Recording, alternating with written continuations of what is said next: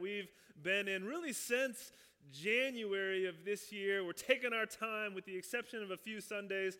We've just been walking through little by little the book of Acts, and we find ourselves in chapter 7. And hey, we love preaching through books of the Bible here at FPC, because the hope is that the main point of the passage that we're reading is the main point of the sermon, right? So that you're not just getting Matt's cool ideas or whatever. You're really hearing the voice of God through his word. So we just want to come to the text and let it speak.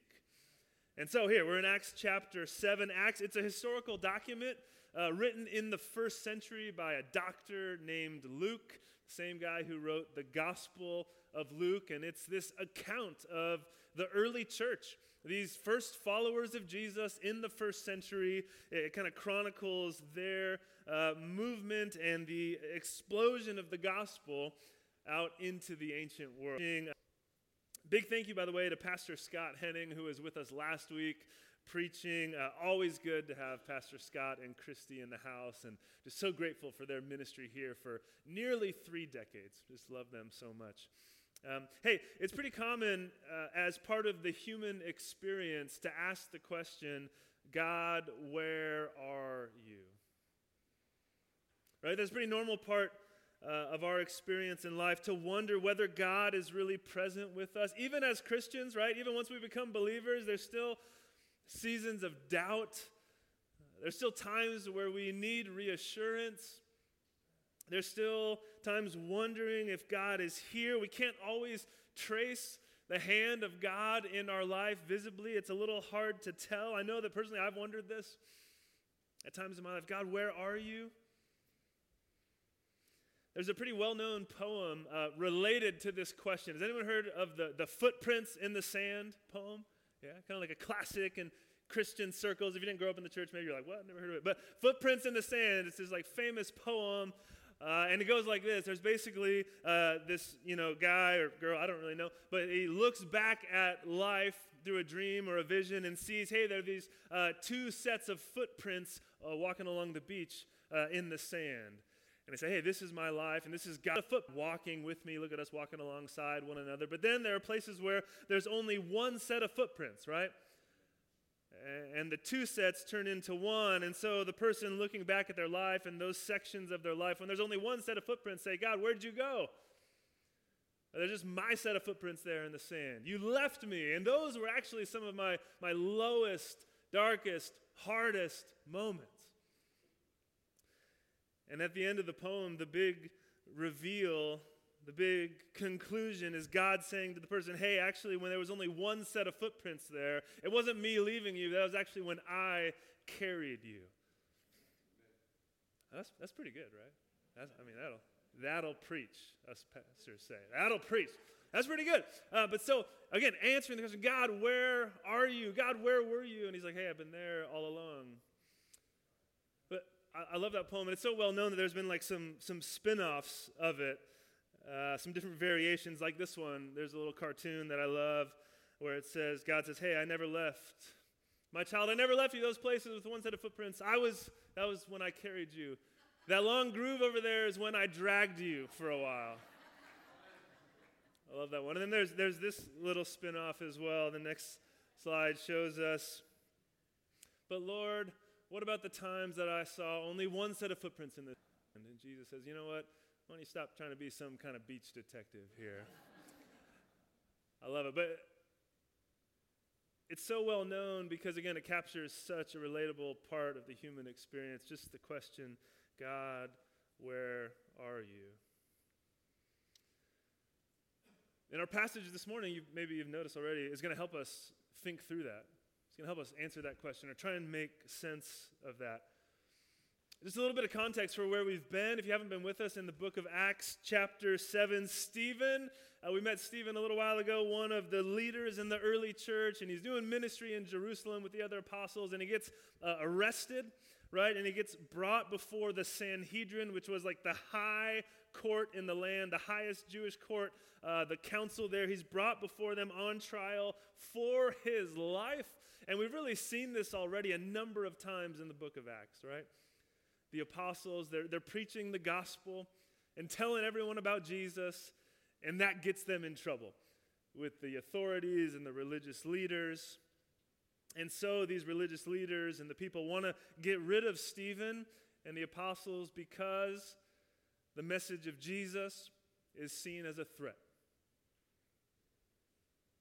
And so Stephen is of blasphemy. False witnesses come against him. Jews accused of speaking against the temple and against the law of Moses, things that the Jews cherished deeply. So these are like really serious charges against him that could result in his death.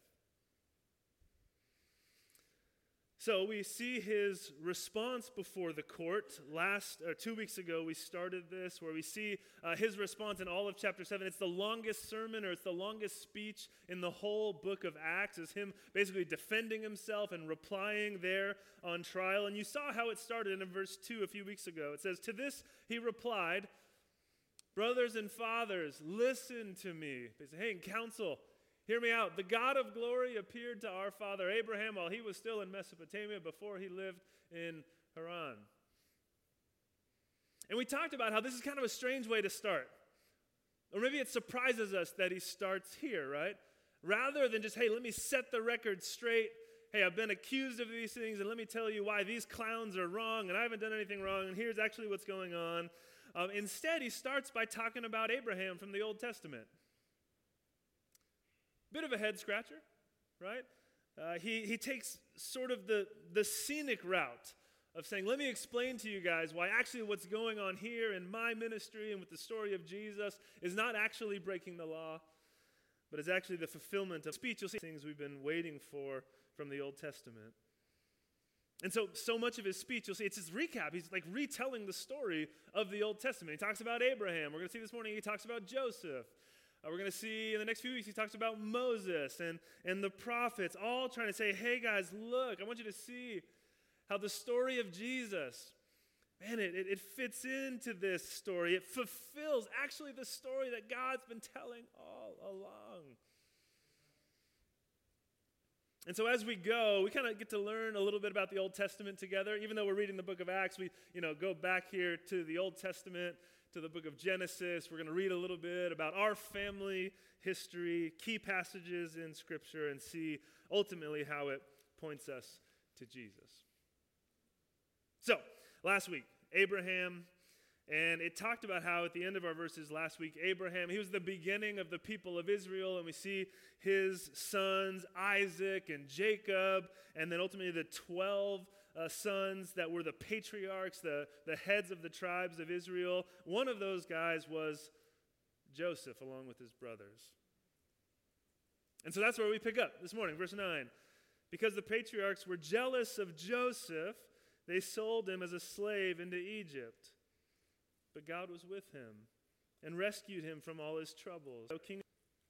He gave Joseph wisdom and enabled him to gain the goodwill of Pharaoh, king of Egypt. So Pharaoh made him ruler over Egypt and all his palace. All right, so it's fun, right? We get to go back, rewind a little bit to the stories of the Old Testament and learn a bit of our story and spend some time with key figures like Joseph. If you're not familiar with Joseph, man, if you go back to the first book of the Bible, Genesis, chapters about 37 to 50, so it's like the last little chunk of Genesis, we read about Joseph and his life and his story. If you remember, he was loved by his father, and he was actually given this really cool little coat. Remember the coat?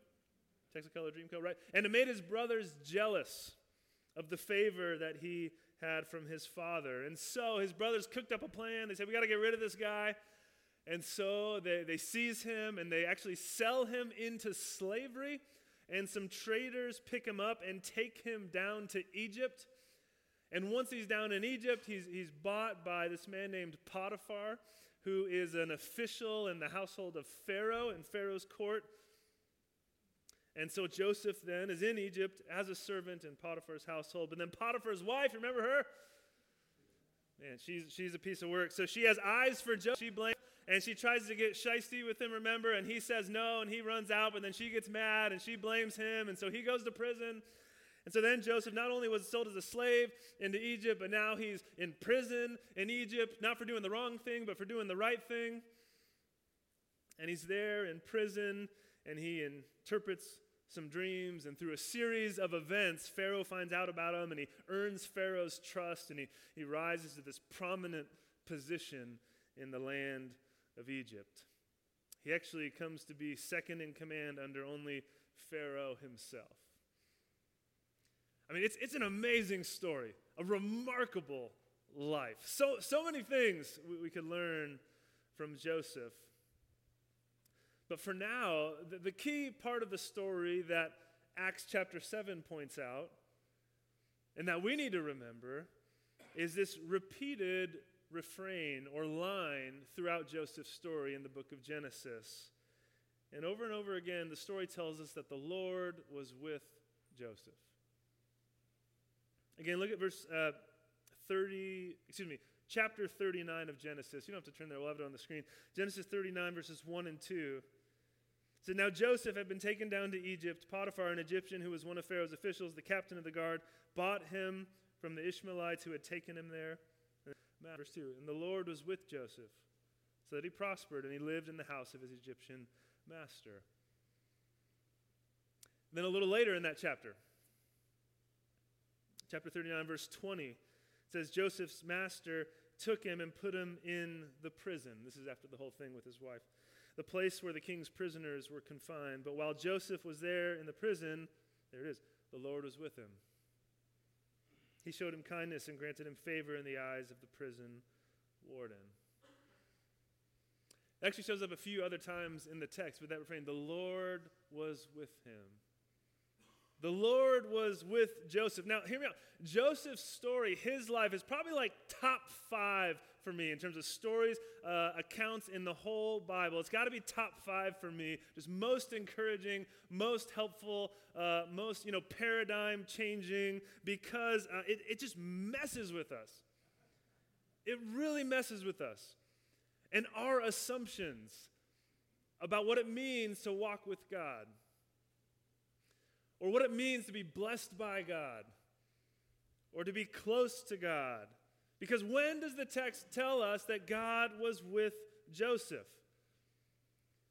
It's at the low points in his life.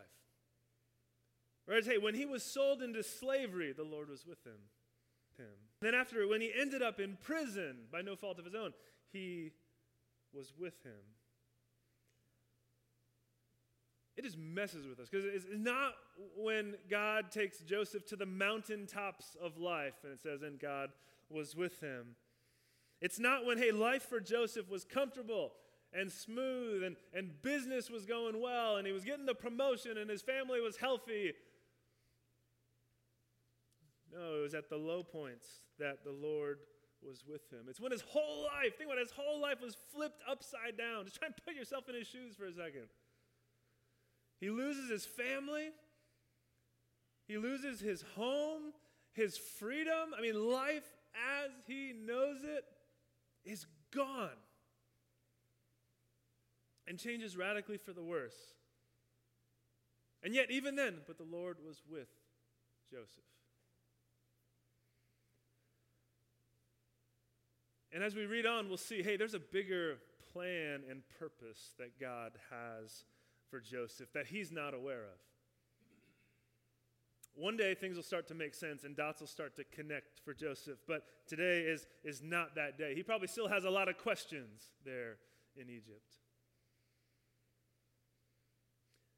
But it makes us wonder, right, if we were just to slow down together and pause today. And it makes us ask the question, how do we measure God's presence in our lives today? I mean, how do you know if God is with you? What's it based on? What are the measurements you use? We don't have like a little Holy Spirit meter in our household, like our thermostat, right? To be like, oh, hey, he's here. So how do we know? I mean, is it based on, again, those external circumstances? Things in my life seem to be going well. Again, the promotion, and I'm healthy, or my family's healthy, or I'm successful in business, or I'm hitting my goals, whatever those goals might be. Is that a sign, hey, God is blessing me. He's with me. Or is it based on something like your moral performance, your obedience, your ability to jump through the spiritual hoops and avoid like the big bad sins and not go to prison, those sorts of things. And that shows, hey, I think I'm doing pretty well, so therefore God must be with me.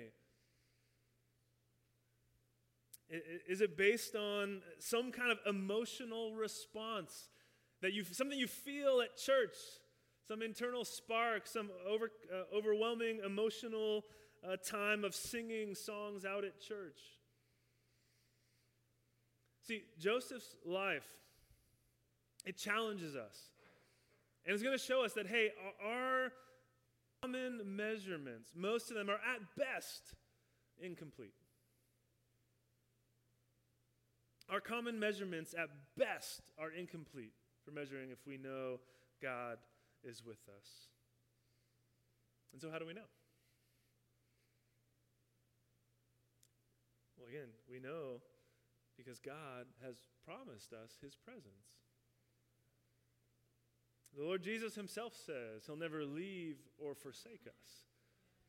And so if we are in Christ, if we're walking with Jesus, and we do have the promise of God that he'll never leave us.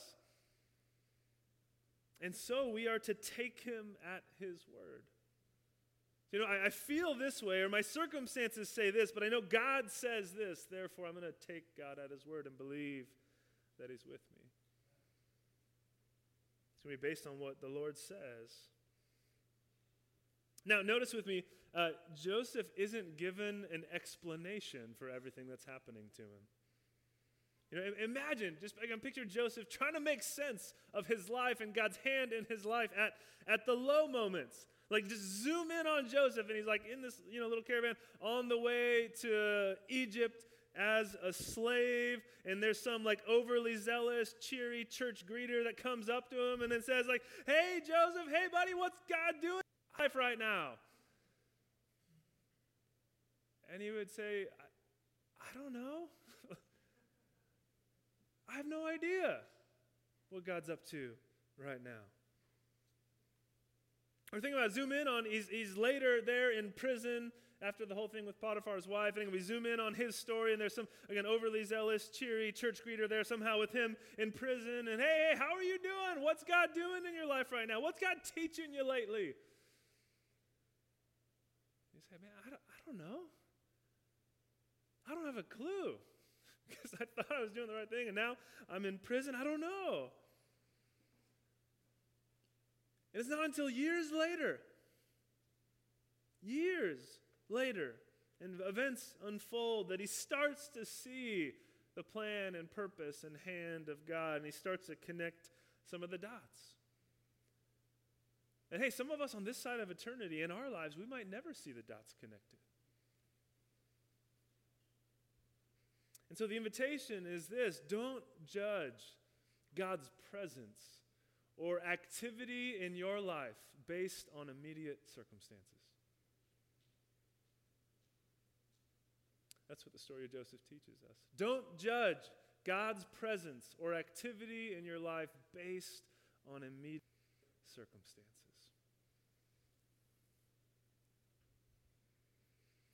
And I love, too, that, hey, God doesn't set him down for a meeting.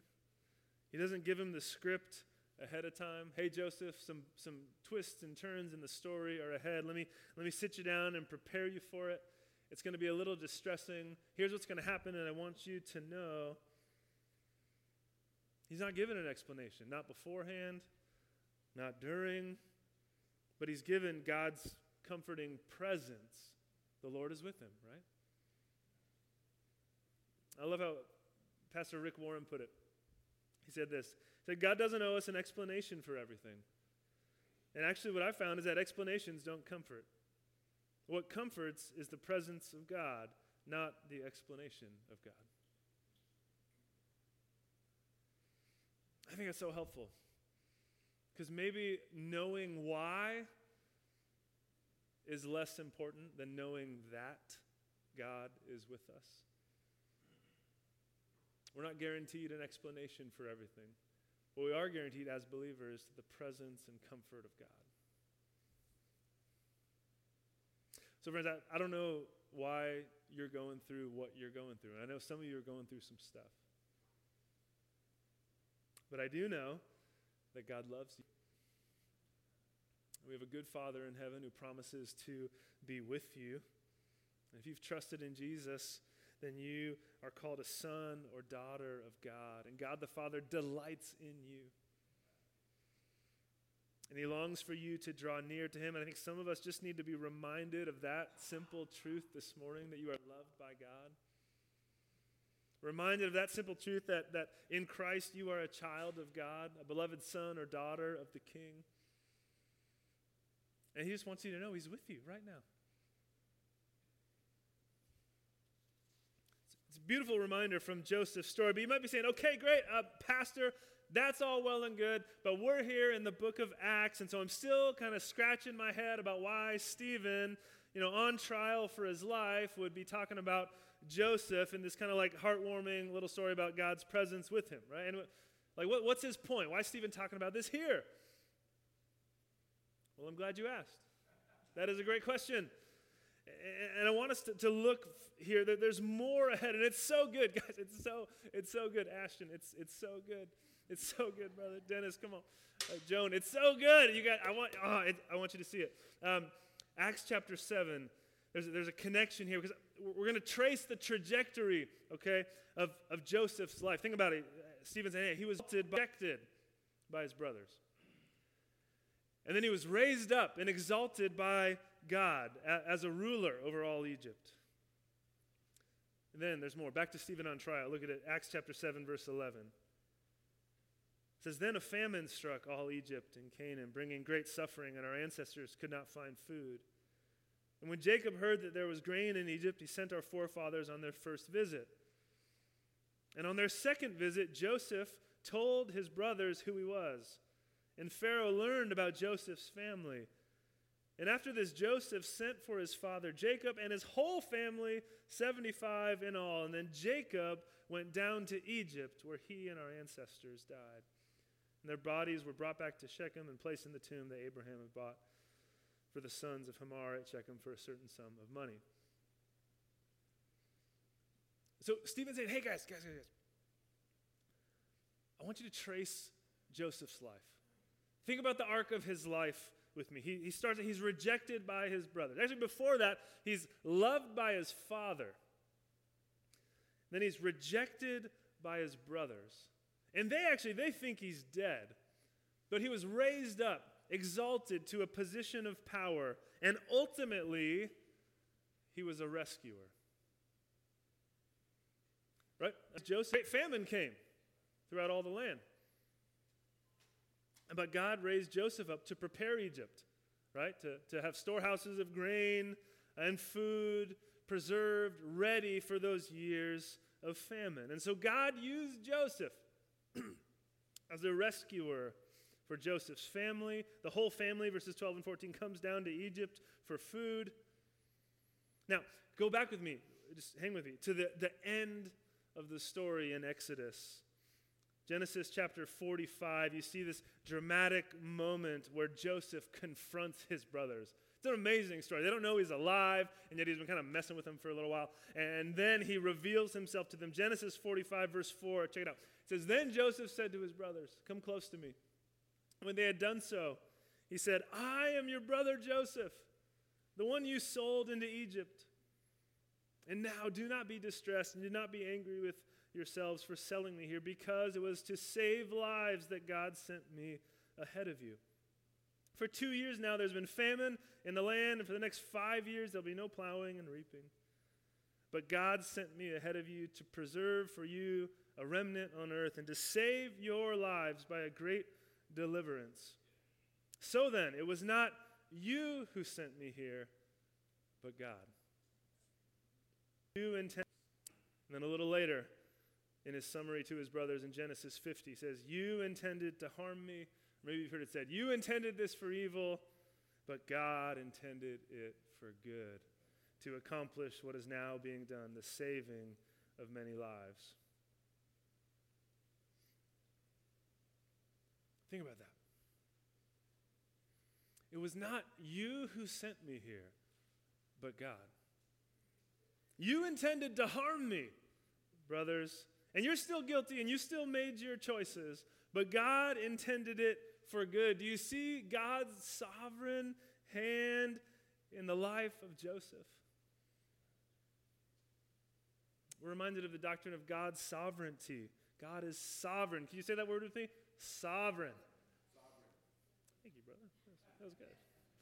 Sovereign. If you think about the word sovereign, it actually has a couple words in the word. The word reign is in that word. Picture it. And the word over is in the word. So what does it mean that God is sovereign? It means he reigns over all things. Even the twists and turns, the ups and downs of Joseph's life, of our life, God has a plan and a purpose. And for Joseph, it was that he would raise him up to be a rescuer. That God is working out everything in conformity with the purpose of his will. We're almost in 1 tells us. And so again, okay, remember the context. We're almost there. He's on trial for his life before the Sanhedrin, Acts chapter 7. Stephen's telling all this to the council. Remember about Joseph, and he was rejected, and then he was raised up, and then there was the famine, and he was used as a rescuer to feed the people. Here's his point. Guys, Sanhedrin, listen up. In our family history, sometimes people reject the rescuer whom God has raised up. Look at Joseph, right? He was chosen and blessed to be used by God in a mighty way, but his brothers were jealous of him, and they got rid of him. But he was the one who saved them all. And as the speech goes on, Stephen's point is that, hey, Joseph wasn't the only one. No, God raised up Joseph, and he was rejected. God raised up Moses, and Moses would be rejected, and people would grumble about his leadership. And then God would send the prophets, and people would reject and kill the prophets. Say, hey, there's this pattern that people often reject the rescuer that God raises up. And so just a side note before we land the plane, realize the grace and mercy and patience of God throughout history. Realize how gracious God is. Like over and over again, he calls out to his people. Over and over again, he sends them prophets. Over and over again, he raises up leaders and rescuers over and over again, and they reject him. And they reject them, and they reject the message like over and over again, and yet God in his grace and mercy continues to call out to them. Some say God in the Old Testament is harsh. And sure, there are some passages in there that are difficult to understand for us at times. But man, God reveals his heart. He's slow to anger. He's so gracious. We read throughout Scripture time and time again, he opens his hands out to his people saying, would you just come home to me? I don't know about you, but I can look at my life and say, God has been so patient with me. Man, I was a knucklehead back in the day. I was a fool. Even when I came to know Jesus, I was just like really annoying, overzealous, kind of chubby youth group kid. And God was so patient with me and so gracious with me to walk with me, say, come along. Yeah, we'll talk about that later. Come along. God is so gracious. So Stephen's point is, hey, just look at Joseph. Sometimes people reject the rescuer whom God has raised up. And so now, think about Jesus. This Jesus and the gospel of Jesus is being preached in the first century. Think about Jesus. He, like Joseph, was the beloved son of his father. And he came to his own, but his own brothers did not receive him. But no, he was seen as a threat. And this Jesus, like Joseph, was rejected. And yet he was raised up and exalted by God the Father. And he was God's perfect plan of salvation. Even though he was rejected and killed, Jesus is the rescuer. When there was famine in the land, he provided food, his very body, for our salvation through his death on the cross. And he ultimately rescues us not from famine or temporary physical death, but from our sin. He rescues us from eternal death and judgment before a holy God. So here's the takeaway. Don't reject the rescuer. You guys did great. You hung with me all throughout. We landed the plane. We're here. Don't reject the rescuer. It happened before with Joseph. He's saying, guys, don't let it happen again now with Jesus. It's his plea before the Sanhedrin, and it's his plea and challenge to us today. Friends, don't reject the rescuer. Don't miss what God's doing. New. Don't miss what God has done for you. Don't miss what he invites you into, this new life in Christ where you're forgiven and washed and redeemed and reconciled and brought back home to the God who loves you. Don't reject the rescuer. Now, I get it. Some of us, many of us maybe, there's barriers sometimes to belief. There's things that get in the way of us coming to Christ. Some of us have big questions or doubts, or we wonder about the pain in our lives and the things we've experienced, or we wonder about the pain in the world and why things are so broken and there's so much evil, it seems, that is left unchecked. Or we've been hurt by the church or in the church, and we carry wounds with us around. We say, what about this part of the Bible? I don't know how to make sense of this. And we have our list, right? And some of those are really valid questions that I would love to sit with you over a cup of coffee and talk about. We say, here's why I don't want to get on board with the Jesus thing. I just want you to realize that the council there in the first century, Acts chapter 7, the Sanhedrin, they have their list too. Why they? Stephen's pleading with them, but they have their reasons for why they don't believe Jesus is who he said he is. I mean, he was condemned. He was put to a shameful prisoner's death, crucifixion. He was a lawbreaker. He was a blasphemer. I mean, in their minds, they rejected him, and for good reason in their minds. And so Stephen is trying to pry open the door of their hearts just a little bit, saying, guys, can't you see? Remember what happened with Joseph. The one that was rejected was the very one that God raised up to rescue the world. Would you at least be willing to reconsider your assumptions about who Jesus is? Would you just open the door of your heart just a crack and say, Lord, help me hear your voice in all this? Because sometimes the very thing that you reject is the very thing that you need. Amen. And so the invitation is to look at Jesus. And I get it. There's a lot of maybe baggage around that. But the invitation is to look at Jesus and sit at his feet and hear his voice. What if Jesus is the key to the freedom and the healing and the hope and the transformation that you need? Would you pray with me? Lord Jesus, we worship you. You are the King. You are the risen one. You are the hero of the story. You are our deliverer, our rescuer. And we look into our hearts and we realize our own tendency to reject you or turn from you or to be hard-hearted towards you. And so thank you, Lord, for this reminder from Scripture, this invitation to not reject the rescuer, to bring all our doubts and all our questions and all our concerns and all the things we're wrestling with to your feet and just sit with you.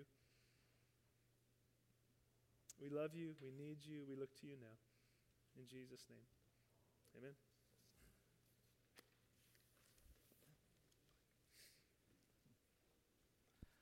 Well, friends, let's not reject the rescuer.